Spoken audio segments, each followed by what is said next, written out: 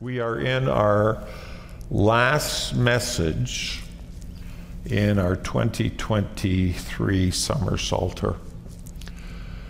And the chapter we're looking at tonight is one of the most practical of all the Psalms. This is so full of practical stuff. And it's really dealing with two areas in our lives that tend to take up the most of our time, tend to discourage and frustrate us the most, and yet at the same time it tends to give us the greatest sense of fulfillment. This psalm talks about work and home. Work and home. And while it brings out frustrations and struggles that it can accompany work and home, the great news is Psalm 127 also tells us the solution and how to maximize the journey of life down here in those two areas. So we are in Book 5. So the Psalms are made up of 5 books. We're in Book 5. Book 5 is chapters 107 to 150. So Book 5, chapters 107 to 150. If you take your Bible and look at chapter 120, you'll see at the top of it something that goes like this, a song of ascents. And you go to Psalm 121, a song of ascents, and Psalm 122, a song of ascents. So there's 15 songs of ascent here in a row in book number 5. There's something very unique in Psalm 127, and I'd invite you to open your Bibles, either paper or electronic copy, and spend the rest of the evening there with me. Psalm 127 reads a little bit differently, different than Psalm 128, differently than Psalm 129. It says, a song of ascents of Solomon. The other Psalms just say a song of ascents. This psalm says a song of ascents of Solomon. Now, Augustine, some people call him Augustine. Augustine had this to say in his commentary about Psalm 127. Among all the songs entitled the Song of Degrees, which we now call Song of Ascents, this psalm has a further addition to the title, that it is Solomon's, for thus it is entitled, A Song of Degrees of Solomon. So I'm pointing out this for two reasons. Number one, Solomon, or Augustine mentions Solomon here, and finds something important in it mentioning Solomon. But I also want you to point out that Augustine lived from 354 to 430 AD. Some of us somewhere along the line picked up the idea that somewhere, maybe 16th century, 17th century, 18th, we put these little titles at the top of the psalm to help us understand things. These titles have been a part of inspired scripture from the beginning. And so Augustine is saying here, way back in the late 4th century, that this is written by Solomon, and he refers to the title. The title has always been there. And so if you're doing justice to Scripture, if you're doing justice to the Psalms, if you're just doing justice to reading the Psalms, you don't skip over that top stuff and say, oh, that doesn't matter. Somebody just put it in there. That's irrelevant. It's not irrelevant. It's part of the original inspiration of Scripture, and it needs to be included and inserted in our thinking as we get to know the Psalm. So this is a song of ascents of Solomon. I'll get back to that at the end because I think it's important for us to know. Can I tell you a story? Story of Ebenezer. Ebenezer lived in a town called Capernaum, which is at the very top end of the Sea of Galilee. He was a fine Jewish boy. He watched his parents as he was growing up, and they went to the synagogue in Capernaum, and those of you who've been to Israel on a trip have probably been to that synagogue, at least the foundation of it. He saw his parents go to the synagogue 3 times a day, morning, noon, afternoon, and evening. His parents went to synagogue morning, afternoon, and evening the whole time he was growing up. And Ebenezer grew up, and Ebenezer started to do the same thing himself. He went to the synagogue to pray in the morning and mid-afternoon and in the evening, because that's what good Jewish boys did. And when the early church was being established and getting rooted, guess what they kept on doing? They kept on going to church and gathering every single day too. Acts chapter 2, verses 46 through to verse number 1 of the next chapter. Day by day, not just on Sunday, not just Saturday night, Pastor, you got to be kidding. Day by day, attending the temple together and breaking bread in their homes, they received their food with glad and generous hearts, praising God and having favor with all the people.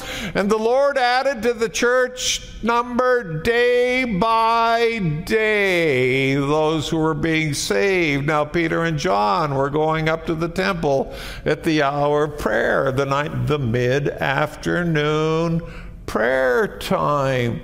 Ebenezer from Capernaum, his parents went to pray 3 times a day. He made it his own habit. And then, when the church was established after Christ rose from the dead triumphant, the church kept that pattern up too, day by day, praying, gathering together to pray. And then on the Sabbath, Saturday, they set aside the whole day to do nothing except worship God and honor God and hear instruction from the Word of God. These guys, what were they doing? What were they thinking? You say, well, they didn't have much to do back then. Didn't have much to do back then. Do you really believe that? They didn't have washing machines. They didn't have dryers. They didn't have dishwashers. As a matter of fact, they didn't have indoor plumbing. They had to go probably a couple of times a day and walk to the well and get the water to bring back to their house. Didn't have any electricity for their fridge, so they had to figure out how to preserve all of their food. And guess what? They didn't stop after 2 or 3 kids. Oh, they had nothing. You really think they had nothing to do? They were busy people. And yet somehow they went to the synagogue to pray in the morning, in the mid-afternoon, in the evening, and they took Saturdays and said, we're not doing nothing. And it gets worse, friends. It gets worse. Or better.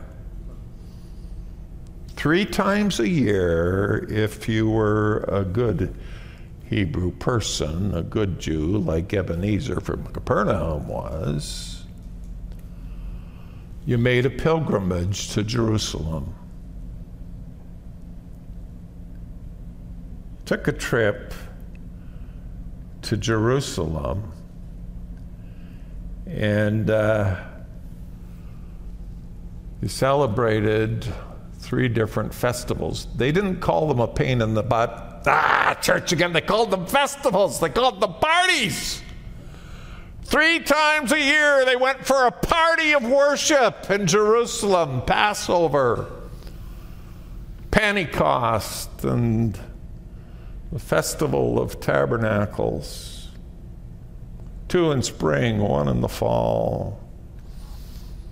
Ebenezer would get his tunic together and find his water flask and some dried figs and some olive oil and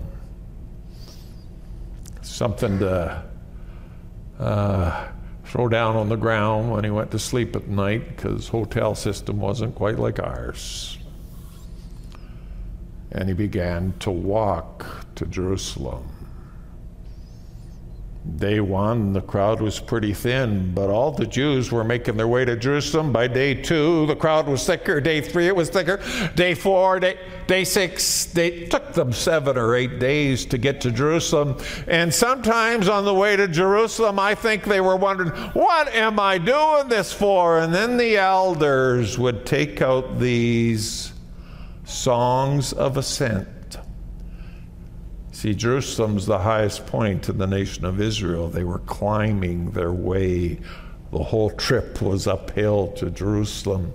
They were ascending to Jerusalem, and they were singing this song. Let me read it to you. Psalm 127, unless the Lord builds the house, those who build it labor in vain. Unless the Lord watches over the city, the watchman stays awake in vain. It is in vain that you rise up early and go late to rest, eating the bread of anxious toil, for he gives to his beloved sleep. Behold, children are a heritage from the Lord, the fruit of the womb, a reward. Like arrows in the hand of a warrior are the children of one's youth. Blessed is the man who fills his quiver with them. He shall not be put to shame. When he speaks with his enemies in the gate, they'd be ascending to Jerusalem, and the elders would be leading the growing crowd in these wonderful songs of praise and worship.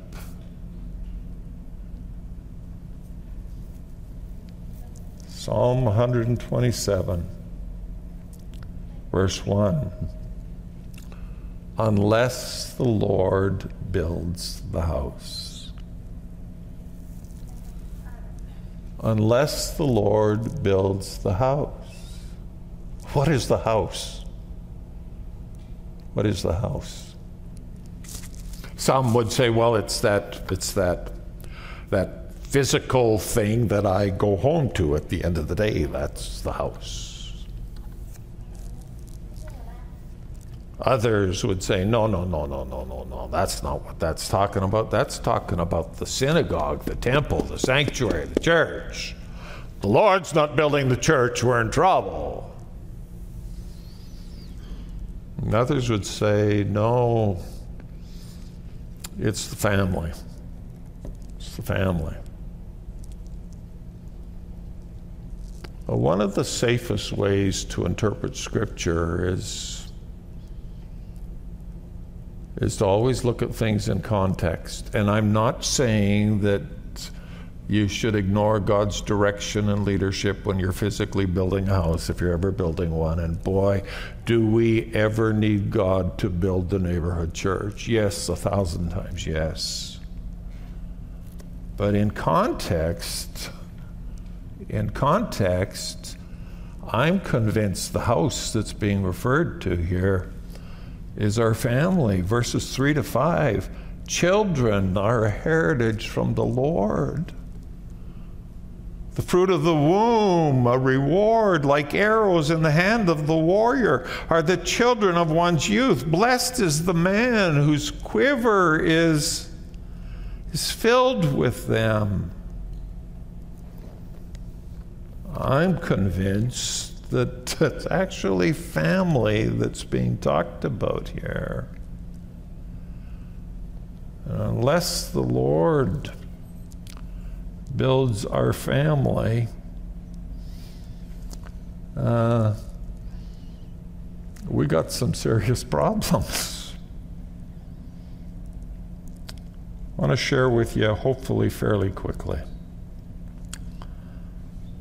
things to remember in the demands of life, the demands of work, and the demands of home and family.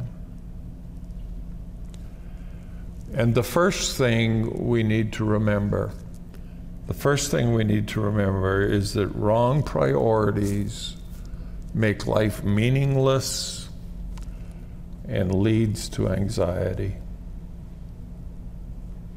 Wrong priorities makes life meaningless and leads to anxiety. Verse number 2. It is in vain that you rise up early and go late to bed. What are you doing that for?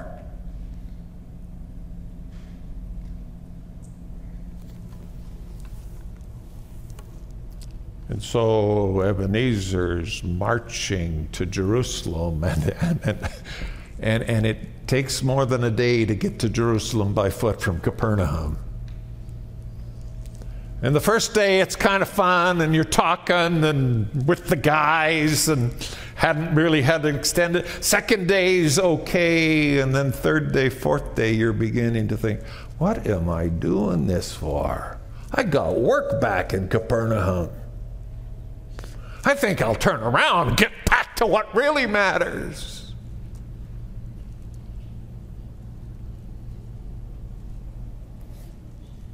And then the elders say, it's meaningless. It's vain. To always be worrying about getting your work done, to rise up early and go late to rest. It's vain. It's empty. It's futile. It's silly. And so what do we see here in this psalm that we talked about a month or 6 weeks ago? It's this building into our lives, these rhythms where we quit everything and get our eyes back on what really matters. So they've got this rhythm where 3 times a day they stop saying, I'll be back, boss, in 20 minutes. I'm running to sanctuary, running to temple, go and pray a little bit. 3 times a day. Saturday they shut it all down to remember what really matters. And then that's probably not enough for all of us. 3 times a year, they go to a party in Jerusalem. It takes a week to get there, and the party lasts a week. And then it takes a week to get back home. Oh, this is driving me crazy. I got work to be doing.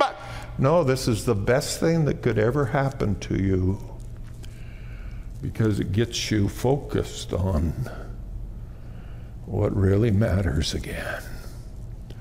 And you know, between Passover and Pentecost, you hardly ever get home to have to turn around. They're only 49 days apart, and for 7 of those days are spent getting back home, and 7 days are spent getting to the next party again. They're taking these breaks to remind them what they need to be building their lives on. It's built in to the rhythm of the Hebrew Jewish worship community. Friends, Psalm 127, verse 2, it's vain to rise up early and go late to rest. Sometimes you need to get away from it all and just get focused on Him. Friends, don't spend your life working like the devil.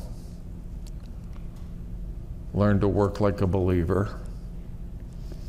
And believers have a rhythm in their life of work and rest. Work and rest. Psalm 3, verses 5 and 6. Psalm 3, verses 5 and 6. I lay down and slept. I woke again, for the Lord sustained me. I'll not be afraid of many thousands of people who've set themselves against me all around. You know why there's so much fear in the world anymore? Now. I'm convinced it's because we don't take time to rest as we should, and we don't have the disciplines in our lives that are always pointing us back to Him, who will protect us against all the challenges of the world. Psalm chapter 4, verses 8. Verse 8, Psalm 4, verse 8. In peace I'll both lie down and sleep, for you alone, O Lord, make me dwell in safety. Just learn to rest in Him. Don't work like the devil, friends. Work like a believer. Build those rhythms into your life.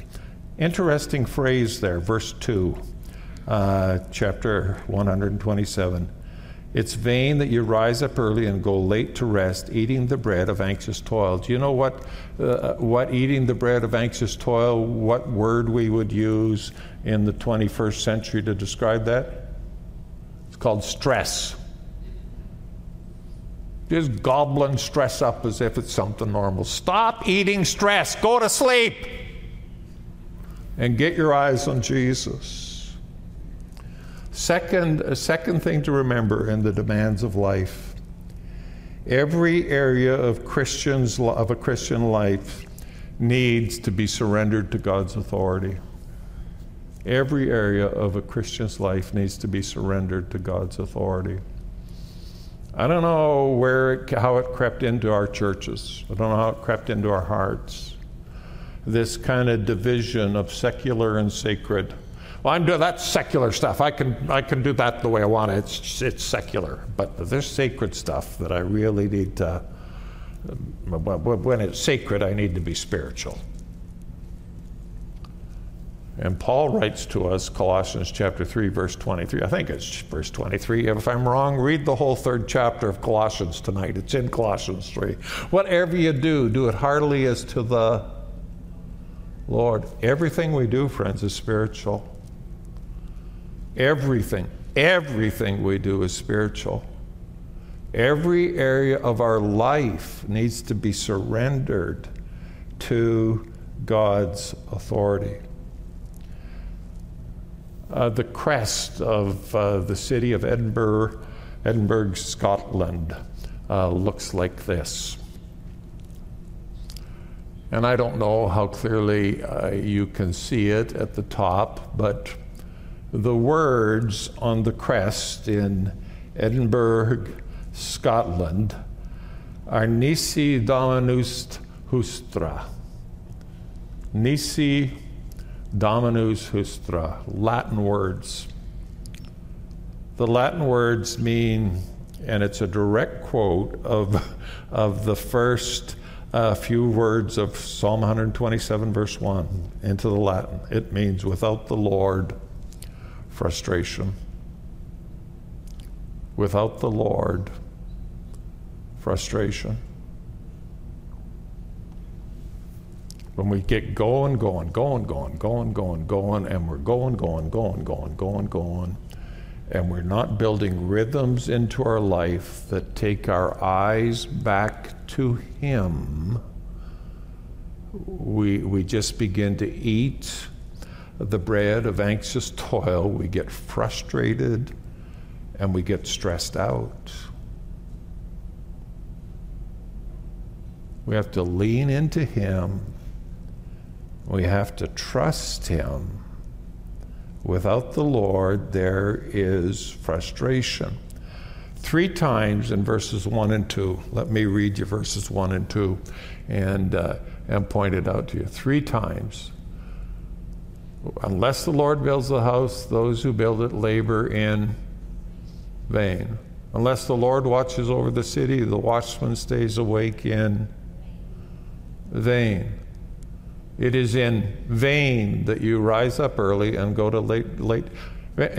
Friends, being a workaholic, you may be proud of that, but I got biblical news for you here tonight. It's in vain. It is in vain. And I have taught enough over the last 20 years about what the word vain means that some of you could probably come up here and give the definition. Thou shalt not take the name of the Lord in vain. You shall not regard it as vain means empty.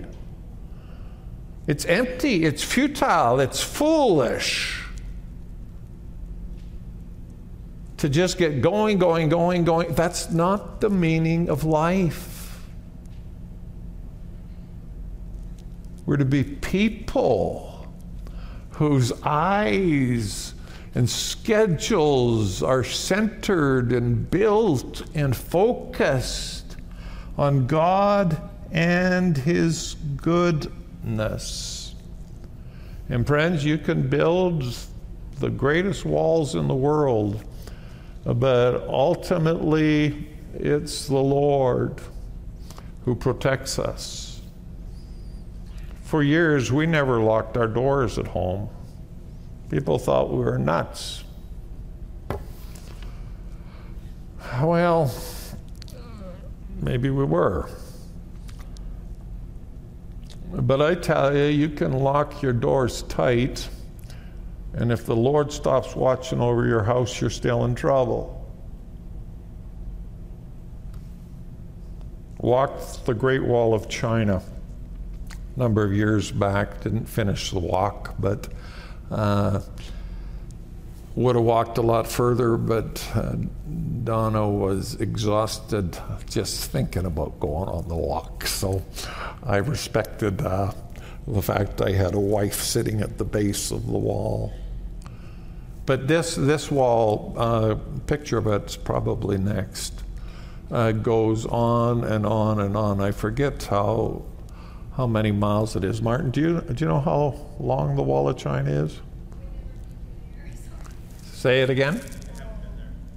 Haven't been there. Well, anyhow, I think it's about 400 miles long. I know it's 12. It might even be longer than that. It varies from 12 feet to 40 feet wide. And the Chinese people, pardon me? 21,000 kilometers, so it's even longer. Thank you. Google's a wonderful thing. Oh no, Pastor Yasmin knows everything. Sorry, I forgot that part. 21,000 kilometers, 12 to 40 feet wide. And China built it so the nation of Mongolia could not get into their land. They built this monstrous wall, and Mongolia still invaded. You know how they invaded? Mongolia bribed the guards.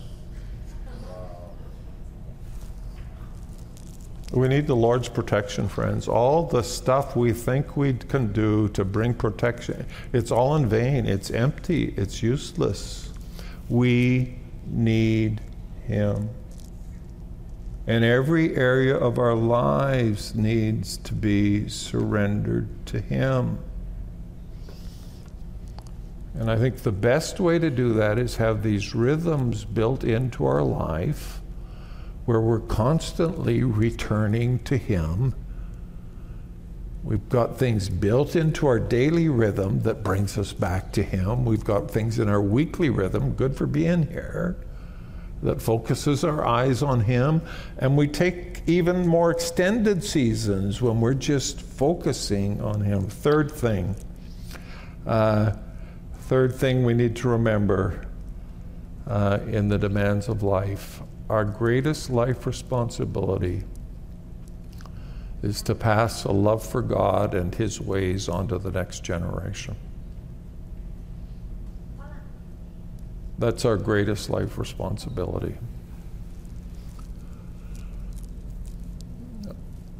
I know we all don't have children, but I do know that all of us have a responsibility to the next generation.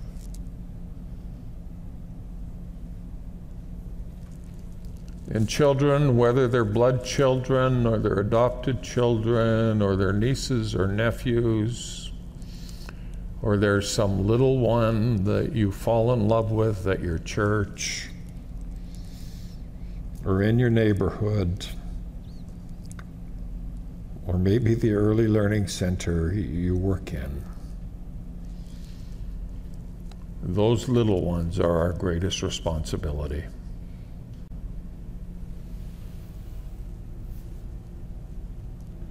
You see, all of this work, stay up.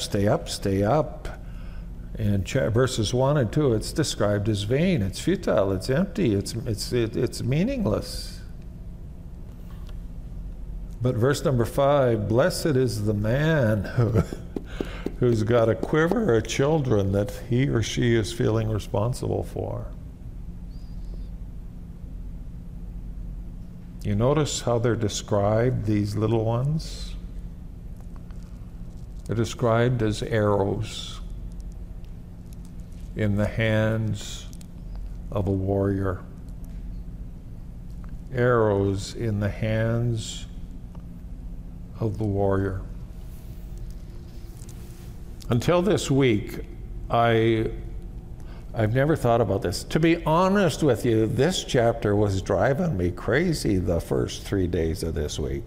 Lord, I can't think of anything to say, and now listen to me. Arrows. Arrows. Arrows have both an element of nature and nurture. You see, they didn't come off of assembly lines when this was written. If you're going to build an arrow, you went out and you found a tree. And you found a branch on a tree to make your arrow with. You didn't have anything to do with that. Nature looked after making sure there was a branch out there. But it didn't end there. After you got the branch, you had to get involved in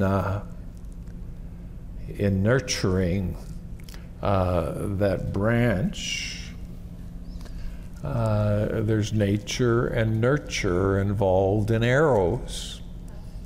And your kids' friends, they've got some of your nature in them. How it works. But you can't leave them to their own devices or the devices they inherited from you. You've got to do some nurturing. And so these arrows need to be nourished. The arrows need to be nourished. The arrows God blesses us with need to be nourished and straightened and polished and empowered. So you take this branch that's fairly straight, but fairly straight isn't good enough for an arrow. You got to take that arrow, and this is what I'm told from Google. I never look at Google in church. I'm too spiritual for that. But I was in Google this week, and I'm told they took the branch and they hold the branch And thank you for rescuing me there, Pastor Husband, with the correct distance. But they take that arrow and they hold it over a fire. But before they're holding it over a fire, they've put all kinds of fat on it or all kinds of oil on it so that branch will get heated through and through. They don't let it burn. They just let it get good and hot, and then they straighten the branch. There's some nurturing, some adventure, and some investment in that branch. And you have to remove the bark, and you have to remove the stubs from other little branches that have been trying to grow off the branch. You got to get this thing smooth, and you've got to get it straight. You got to nourish. And God blesses us with kids, friends.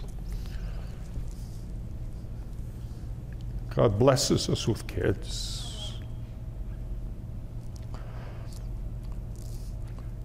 But our greatest responsibility is to take them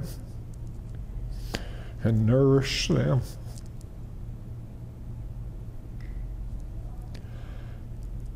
Because hear me, if you don't believe it yet, you will get to the point when nothing will bring you joy and nothing will bring you pleasure.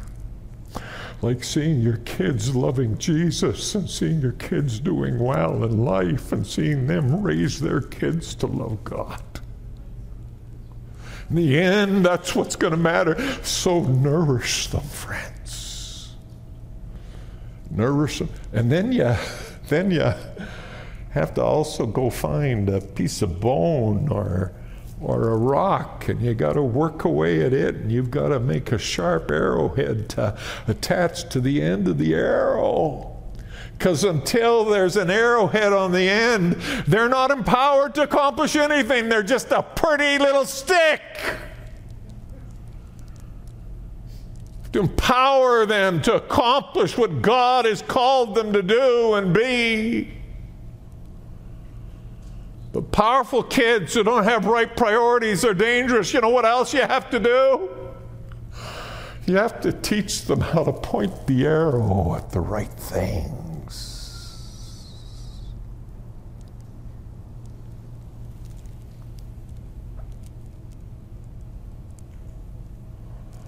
Our greatest responsibility, friends, is the arrows in our lives, the arrows in our church, the nieces and nephews. It's our greatest responsibility. I got to wrap up here. Can I take you to the top here? The superscription, a song of ascents of Solomon. Solomon is a bundle of contradictions. I think we all are. But man, I think he's the biggest bundle. He's described as the wisest man who ever lived. And this is his word to us. I think he probably wrote this at the end of his life. I'm just guessing there. Nobody knows. And I think he's probably writing out of regrets. Here's a guy who had 700 wives. What? Who said that? 700 wives, 300 concubines, 1,000 women. I don't know if he was responsible for keeping them happy or they're trying to keep him happy. I don't know which was which. 1,000 women. And he gets to the end of the life. And I read the book, and he's only got one son that we know of from the book. One son. 1,000 women, one son. Named Rehoboam, and Rehoboam was a messed up guy. who divided the kingdom of Israel. 10 tribes and 2 tribes, and 10 tribes said, we're not following you, Rehoboam, you're such a terrible leader. They went with Jeroboam, and he had 2 tribes left. And that's his legacy. Now, of course, Jesus manages to come down through the line, but friends, doesn't do us any good to be the king of a nation, to have a throne. Doesn't do us any good to have a whole lot of money and a whole lot of wealth. Doesn't do us any good to have some great title and some business card that makes us sound really, really important. Doesn't really do you any good to wake up at 4 in the morning and work till 11 o'clock at night. It's all in vain. It's all empty. It's all meaningless. Most important thing we do in life is say, oh God, help me. Help me to build a life. Help me to build a house. Help me to build a family that knows you and loves you and pursues you with all of their heart. I don't think this is a night for us to stand and dance and sing and shout. I think this is a night for us to have a few Selah moments before we leave. We're just going to play some music softly in the background. Invite you maybe to kneel. Maybe you want to lay down in front of the chair. Maybe you just want to sit there with your eyes closed. Maybe your head on the chair in front of you. But would you recommit yourself to the arrows in your life? And would you recommit yourself to making sure you have rhythms in your life that keep taking you back to God to remind you of what really ought to be mattering to you? Let's turn this into a place of prayer. And then I'm going to close the service with a benediction and blessing.